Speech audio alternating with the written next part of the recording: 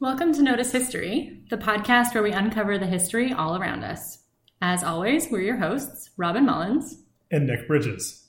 Unfortunately, our other wonderful co-host, Keely McCavitt, is unable to join us this week. So filling in for her, we have a special guest host and fellow No History staff member, Nick Johnston. Thanks for joining us for another episode, Nick. Thank you for having me back. I'm surprised. You were back by popular demand, Nick. We got to give the people what they want. It's true. Well, I did happen to already do some research on this topic, so it works out. That's true. We've brought you in specifically for 2 episodes that you have a lot of knowledge on. I have a lot of knowledge on strange things. But luckily, they all work really well for this podcast, so we're happy to have you. I'm excited to talk about stuff. So before we jump into today, we do have 2 Nicks as my co-hosts. So to help differentiate, we will be using the no history method of differentiating between them, which is to call our regular co-host, Nick Bridges, by Nick B, and the other Nick, our guest Nick, by Nick J. Sound good to you both? Yeah, I mean, I like the idea that we're slowly fusing together, but fine, separate us. Yeah, if we have to be different, if we have to be distinct, let it be. All right, sounds good. We'll see how it works. Yeah.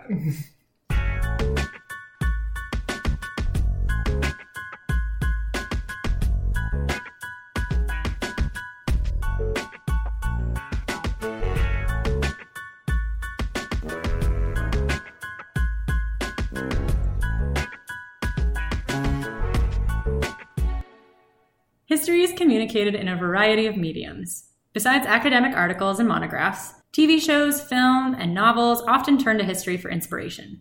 Song is another such medium, though it can easily be overlooked when thinking about historical accounts. Thankfully, we have many examples, especially within Canada, of history being put to music. Gordon Lightfoot, Stompin' Tom Connors, Wade Hemsworth, and my personal favorite, Stan Rogers, are more than just celebrated musicians. In their own ways, they have each undertaken the task of transmitting history to the public. These artists, along with many others, have demonstrated how effectively and enjoyably history can be communicated through music. This week, we're going to notice the history in folk music. So let's take a look at a few styles of songs that have historical content, and then we'll examine what makes this means of presenting history so unique. Sounds good. Actually, before we get into too much, Nick J., can you maybe tell us a little bit about your background in this very interesting topic? Absolutely. I came to this topic somewhere around 2010 when I was given the opportunity to be a research assistant for the late Professor Joseph Scanlon. Professor Scanlon was one of Canada's leading experts on disasters. He began his career as a journalist and moved into sociology, looking at disasters, and then sort of turned historian when he became interested in disasters through some events which we'll talk about later that occurred with the song The Wreck of the Edmund Fitzgerald by Gordon Lightfoot. So I got to work with him on a project where we looked at mining disaster songs in Nova Scotia and the Maritimes and tried to figure out how accurate these songs were to the historical events that they were about. I hope we'll get into some of the reasonings that we discovered for that later on. Definitely. We'll get into the nitty-gritty. Excellent. We'll open with historical songs as nostalgia and protest. With the artistic liberties that music allows, songs about history have had the ability to become a rallying point for various contemporary ideals about Canada. Songs about the past inspire us to think about who we are, where we've been, and what we want to be. Music has an important role in both upholding our narratives about the past and in shaking them up. When we think of songs in history that rose to the forefront of public consciousness, we might think of Woodstock and anti-war sentiments, of anthems of the civil rights movement, or the long-standing legacy of John Lennon's Imagine. War. What is it good for? Apparently communicating history through music. But Canada also has a legacy of protest music in the songs of Neil Young, Joni Mitchell, Buffy Sainte-Marie, and more. In many cases, protest music builds on Canada's history to prove a point about current events. These powerful retellings of past events can become fuel that inspires or supports a movement. Willie Dunn's 1973 single, I Pity the Country, highlighted the historical and contemporary hardships faced by Indigenous peoples in Canada through the government, the church, and corporations like the Hudson's Bay Company. In more recent years, Winnipeg songwriter Greg McPherson's Company Store brings to light the violence of Canadian labor history and the contemporary struggles of the average worker through his grandfather's experience as a coal miner in Nova Scotia. Among the most prolific Canadian artists to use history as source material was the beloved Kingston band The Tragically Hip. Interestingly, their discography paints Canada in both a critical and a nostalgic light. Their songs bring to mind the joy of Canada's great sports victories, such as the song Fireworks, and the pace of small-town living in Bob Cajun. But they also include somber reminders of past failures of the Canadian justice system, such as Wheat Kings, and the legacy of colonialism in Looking for a Place to Happen. Both Canada's more nostalgic and more critical musical legacies continue to shape national identity and public memory. So should we jump into Canada's most prolific folk hero? I mean, who decides who that is, Nick? Nick B. I think it's a collective decision that I'm just speaking on behalf of. Okay. It's a real, it's this feeling just moving through me. All right, because I have some bones of contention with some of these. I mean, these are all great. They're all amazing. They're all amazing, but some of my favorites, as I've already said, specifically Stan Rogers, we don't really talk about him too much. So don't worry, I'm going to talk about him later because the people need to know. We'll talk about him and then you'll listen to him. It's true. And also, yeah, anyways, we'll get into it. But first, Stompin' Tom Connors. Born Charles Thomas Connors in 1936, he's best known today for songs such as The Good Old Hockey Game, Bud the Spud, and Sudbury Saturday Night. Stompin' Tom's songs are composed almost exclusively of Canadian content. Connors' songs are often about specific locations and cultural or economic activities that took place in these specific communities. Other songs by Connors hone in on specific events from Canada's history. A prime example includes Connors' 1972 song, The Bridge Came Tumbling Down, an ode to the 19 men who lost their lives in June 1958 while building the Ironworkers Memorial Second Narrows Crossing Bridge that crosses Burrard Inlet that connects Vancouver with the North Shore. Connors' song includes the location and date of the bridge's collapse, the number of men who fell, which was 79, and the number of men who ultimately lost their lives from the tragedy, 19. More specific details, such as descriptions of the men who drowned, of which there were 14 ironworkers, 3 engineers, a painter, and a diver who died while trying to recover a body 2 days after the collapse, are not included in the lyrics, for example. In addition to a few historical facts, Connors' song ultimately conveys feelings surrounding the tragedy through lyrics such as, "Now if you're ever crossing this mighty bridge sublime, and 19 scarlet roses may pass before your mind, remember and be kind. For the bridge came tumbling down, and 19 men were drowned, so you could ride to the other side of old Vancouver town." It's pretty powerful stuff. It really is. Mm-hmm. And it's interesting as well. As we'll talk about later, the facts that are left out are events that occurred after the actual disaster is common when looking at songs like this. Songwriters tend to focus on the actual event that makes news and tend to leave out what happened before and after. I can see how that would maybe be a simpler way of doing it. There's only so much that you can fit into a song in the first place, and then also to speak about or sing about in a memorable way or to make meaningful. If you're trying to communicate something or some memory or some feeling attached to a tragedy, it would be difficult to also get all of the subsequent aspects of every news story that followed it. Absolutely. And music is limited by the fact that its medium is generally a lot shorter in scope and the amount of time that it can devote to any particular topic.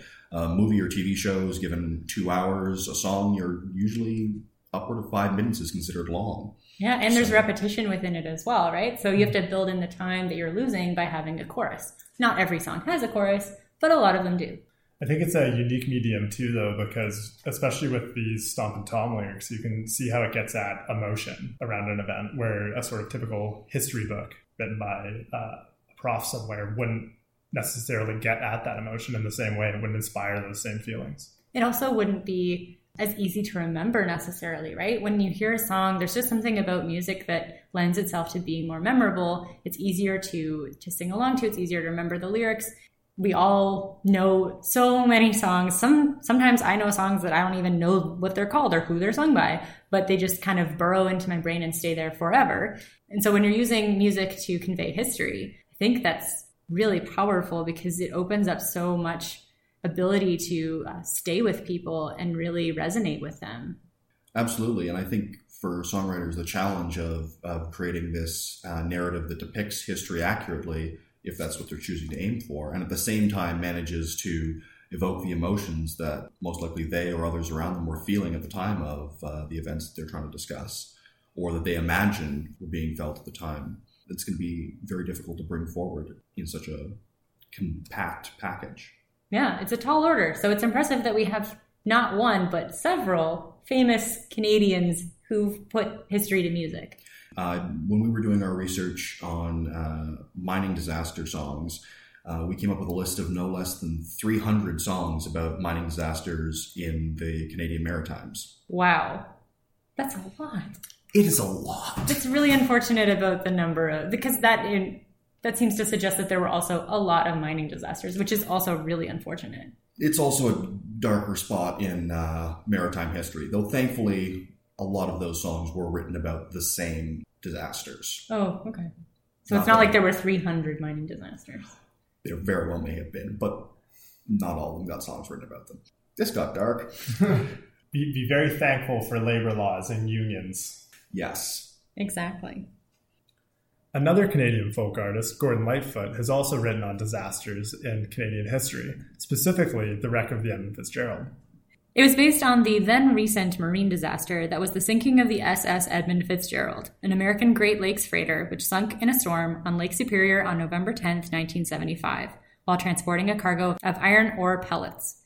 All 29 crew were killed in the incident, and the SS Edmund Fitzgerald remains the largest vessel to sink on the Great Lakes.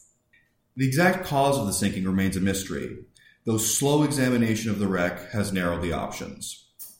Lightfoot based his song upon the Newsweek article The Cruelest Month by James R. Gaines and John Lowell. In interviews since, he's noted that he strove for accuracy with the song, using facts in the article, some additional research, and his own experience in sailing on the Great Lakes to describe the events as they happened or how they were most likely to have occurred.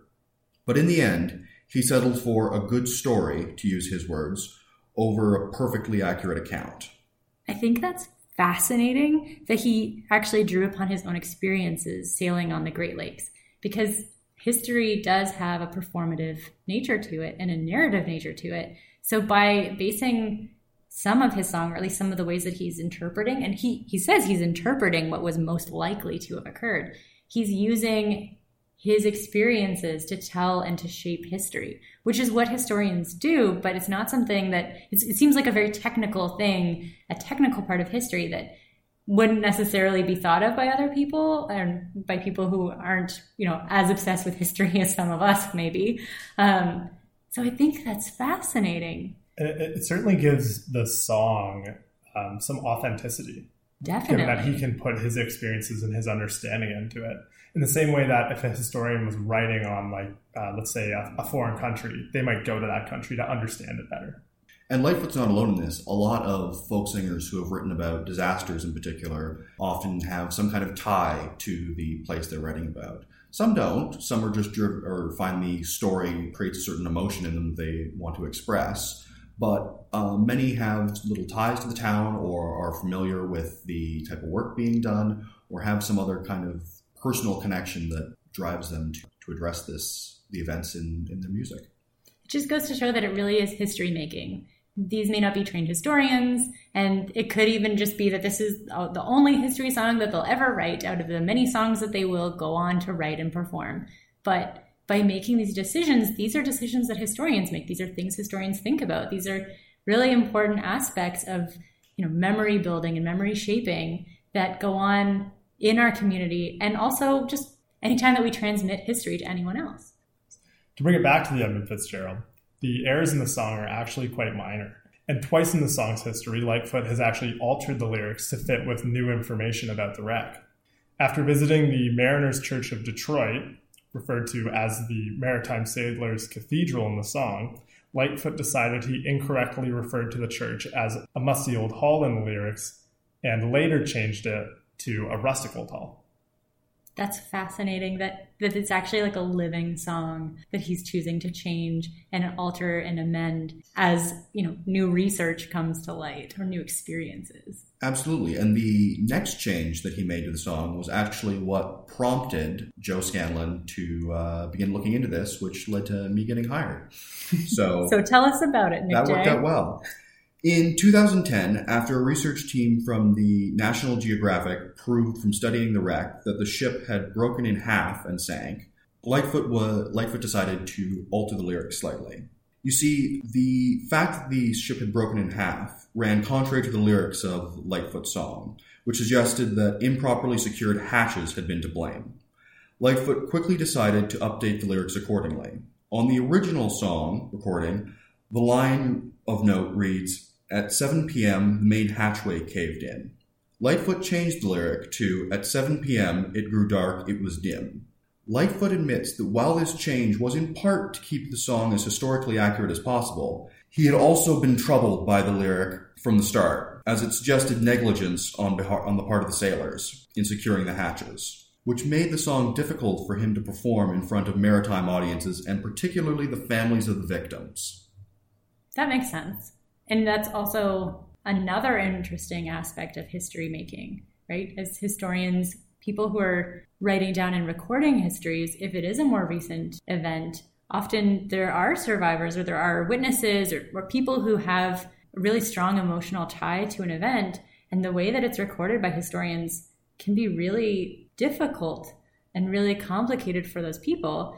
It's not always writing about something that happened 400 years in the past. Sometimes it's about writing something in the far more recent past and choosing how it's going to be remembered and how it's going to be recorded. So this is something that historians struggle with as well. Absolutely. And if you're a historian writing a monograph, or if you're a director or a writer putting forward a TV pilot, you're unlikely to be thinking about the fact that you're going to be confronted with this community directly anytime soon, where for most songwriters, they have to consider the fact that they're probably going to end up performing this song in front of these people live at some point. And what do you do if you come off stage after having just sung a song which suggests, any of the victims were negligent or to blame for their own misfortune? And actually, what's interesting about that process too, and that performance, is that Gordon Lightfoot obviously can't go back and change his original recordings of the wreck of the Edmund Fitzgerald, but he's changed how he performs it. So we effectively have a record of the history of his songwriting too. Yeah, so it's not only a song about history, but there's a history to the song itself. Pretty meta. It's a good thing we're covering it on this podcast. All I can say is thank goodness for Notice History. Oh, thank goodness. Man, oh man, the work of the people. Let's pat ourselves on the back. So glad I'm here. We need you, Nick J. So we're now just over 40 years since the disaster, and the song remains nearly completely accurate as an account of the event. But it's also become a popular song, especially amongst the families of the victims, which connects them to Lightfoot. The musician says that for both of these reasons, this is one of his favorite songs he's written. So another musician, also from Canada, who has covered some historical events in their songs is Stan Rogers, my personal favorite. He's a legend. Don't say.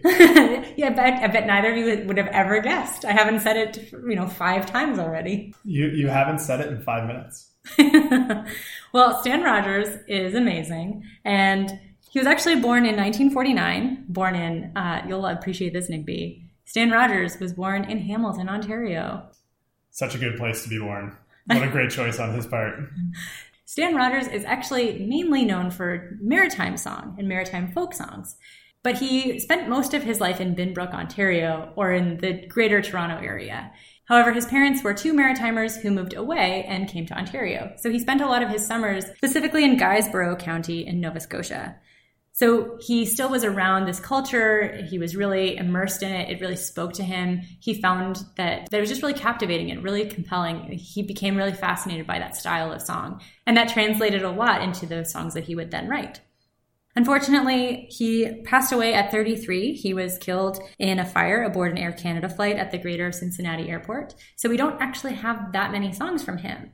However, the songs that we do have are really beautiful, and they've really struck a chord in the Canadian kind of historical song memory. And if you don't think you've heard them, if you don't think you don't know Stan Rogers, you've heard all of his songs. You definitely know them. His most famous one is actually the Northwest Passage. And part of why I took issue with Nick earlier saying that Stompin' Tom Connors was, the Canadian legend is because they did a survey a few years back and asked what the big song of Canada would be, the one that, everybody thinks of. And it was voted as being the Northwest Passage. So Fascinating. You have the documents. I have the documents. I have the studies. You definitively have the studies and the research. So we can say Stan Rogers has produced Canada's biggest folk song. It's true. But he has other great songs too. He does. So we'll get into those in a second. The two main ones that I want to talk on today are the Northwest Passage and then Barrett's Privateers. I wish I was in Sherbrooke now. Thanks, Nick. You're welcome. So the Northwest Passage is an a cappella song, and it's really very obviously about the Northwest Passage itself, up through the Arctic, going from east to west, and the search for it, which is, well known as being part of the Sir John Franklin expedition. He really uses the song to compare the many journeys and this desire, this compulsion of trying to find the Northwest Passage in explorers with the desire still to go up and find it and to still conquer things. And he really evokes this parallel between the way that people feel about exploration and adventure and trying to grasp something that's out of reach. And so while it is historical, it's really about the journeys that we continue to take and comparing these two eras together. Barrett's Privateers, on the other hand, is a sea shanty. And it comes from the point of view of a fisherman who is enlisted. It describes privateering very specifically in the time of 1778. Oh, I wish I was in Sherbrooke now. So it specifically describes privateering in 1778, which was the height of the American Revolution. And while it isn't necessarily authentic in that it takes place on an actual boat, on an actual vessel, for actual people that we can identify with in history, Stan Rogers really attempts to describe what it was like at that point in history. So the experiences of privateers and of fishermen who were enlisted, he really tries to capture that within the song. And I think he does a really great job of it. And without a doubt, he would have made people interested in that period and encouraged, or inspired people to go and read more on that period. Absolutely. And he does mention the name of the ship. It's called the HMS Antelope. And there were a bunch of vessels that were called the HMS Antelope. It was a pretty popular vessel name. So that's why the authenticity is a little under question. There isn't one that necessarily perfectly fits the descriptions that he uses in the song. But certainly the descriptions of what life was like in those circumstances is very typical and very accurate. I think he's done a great job with both of those songs. He has so many others, for such a short time. But those two, anytime that you hear them, I can't help but sing along. He's great. You gotta support him. You gotta support him. So if you haven't heard the Northwest Passage or Barrett's Privateers, or if you just think you might not have heard them, I encourage you to go and give them a listen because they really capture something about the Canadian spirit. And they're very different. They're two very different events, right? One is the Arctic. It's the exploration of the Arctic. And another is privateering in 1778. And that the Northwest Passage is really invoking a lot of the sort of romantic ideals of the Arctic and Arctic exploration that those explorers took into their journeys, that they wrote into their accounts. So it's interesting to see the repetition of that kind of feeling and writing of this man versus environment concept that those explorers invoked. And then Stan Rogers continued to use those themes into his music. Mm-hmm. Very Canadian to focus on elements of geography while moving across the country. Geography being one of those things that often tends to come up when looking at Canada as a nation. Absolutely. Yeah, so Stan Rogers, he's got my vote. Stompin' Tom's also great, though. Yeah, they're all great. They're all great. They're all treasures. They are. They're all national treasures. Lest we forget the time Gordon Lightfoot was forced to open the Grey Cup for Justin Bieber. Oh. Yeah. Justin Bieber should have opened the Grey Cup for Gordon Lightfoot. Exactly. Do you know the audience that watches the Grey Cup? Oh, it seems like a poor decision on someone's part. Poor decision on the CFL's part. Yeah, I wasn't gonna name names, Nick, but I didn't name names. I named the whole league, all of the exec. Okay, well. So far, we've talked a lot about folk music that invokes particular events or disasters in Canadian history, but other songs have tried to get at the lifestyle and events that would be happening in historic Canada. One song in particular is the Log Driver's Waltz. This song was made popular for many Canadians in the National Film Board animated short by the same name from 1979. The song was written by Canadian folk singer Wade Hemsworth.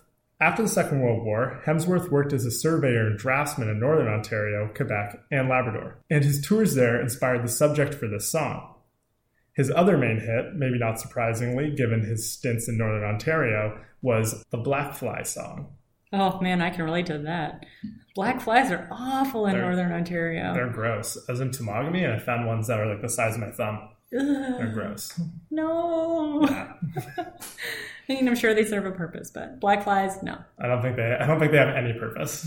The National Film Board version of the song was sung by Canadian folk sister duo Kate and Anna McGarrigle. The song is not so much about a specific incident as it is about a general historic era and industry in Canada, praising the light-footedness of the log drivers along the river, and therefore, from the song's perspective, their desirability as dancing partners. I can't tell you guys how many times I've been at a waltz and wished that I had a log driver there to dance with me. Hey, you and me both. That's just because the National Film Board imprinted this on our subconscious when we were quite young. It's true. It's still on YouTube. You can find it. It's a pretty good animated film. Yep. It's cute. The original music video. And once you've heard it, it is with you for the rest of your life. So join us. Throughout the 19th and 20th centuries, and even still today, the timber industry continues to be major within Canada, especially in Ontario, Quebec, and BC. The log drive depicted in the song was a way to move logs down a river in order to get them from the sawmill, sometimes in a very remote location, to where they could actually be sold. It required men to run nimbly along with the logs floating down the river and break up any log jams quickly before they piled up and jammed. Log drivers were also called, quote, river pigs, but that probably wouldn't make as romantic of a song title. So, the River Pig Waltz doesn't really roll off the tongue the same way. Pigs aren't widely considered graceful animals. I don't think. No, not usually. Or attractive, which makes a big difference. Through the song's enthusiastic narrator, a young woman who likes to dance and therefore dismisses the wealthier merchants and lawyers of the town in favor of a log driver who is so nimble on his feet, the song is a kind of celebration of the historical logging industry. Log driving was still an activity at the time of the song's creation in the late 1950s, but not at all like it was earlier in the 19th or early 20th centuries. And so the song, along with the Victorianish animation and the film board's vignette, seems steeped in nostalgia for the historical timber industry in Canada, which seemed to be fading away. So it's not really trying to be historically accurate. The song doesn't really give any specific details. It just describes men burling down the white water of the river on logs. It's more just trying to evoke a feeling, but a historic feeling of something that would have taken place for many people throughout Canada's history. So while it's not focused on a disaster, like some of the other songs that we've discussed, or a specific event, it's instead a general historic era, but it's still trying to evoke an emotional response about history through song. It's also extremely catchy. As we've mentioned, join us, please. You could also think that, Ottawa used to be a logging town, and there are many pictures, many historical photographs of all of the logs and the timber on its way through the Ottawa River and all kinds of different areas. So it's kind of romantic to think about maybe there may have been some log drivers waltzing through Ottawa at some point. It's also a romantic song because the woman in question, the narrator, is giving up the chance at maybe a more economically stable life with doctors and lawyers who she doesn't want to dance with to be with people she finds more attractive. Mm-hmm. It really is like, the everyman's story of Canadian history. Exactly. I like it. So we've looked at songs by Stomping Tom and Gordon Lightfoot that look at more specific historical events. And we've looked at songs by Stan Rogers and the Log Driver's Waltz, songs that are much more about certain eras in history. Unlike more narrative-driven art forms like film or novels, music is often not held to the same factual standards. You don't often hear somebody question the historical accuracy of a song the way they might a film. That said, historians do take notes on these things. And as you well know, Nick, because you actually did that. I have done that. And the argument can be made that in certain cases, historical songs can be surprisingly accurate. Studies of folk songs, particularly focusing on disasters, are still in their early days, but they show that the songs tend to have minor inaccuracies, lean towards distortions rather than straight fictions, and are well researched during their writing. While songs tackling historical material often omit a fair bit of context, such as the setup and the after effects, this is arguably necessary in the medium. A song, as we mentioned before, a song can't cover every single event in perfect detail. It lacks the space. Instead, songs tend to drive in and focus on core events and emotions surrounding said events. So, Nick, you're telling me that songs can't fully integrate the nuances of Foucault's postmodern theory and history? I might be a little offended that you think I would have anything to do with Foucault. Studies by Joseph Scanlon and others have shown that songs focused on disasters tend to be both factually accurate and honest about the experiences of those who witness the events. Particularly, they rarely show something you'd expect to see, the myths about disasters. Some common examples are that people panic and that rescuers do most of the, rescuing.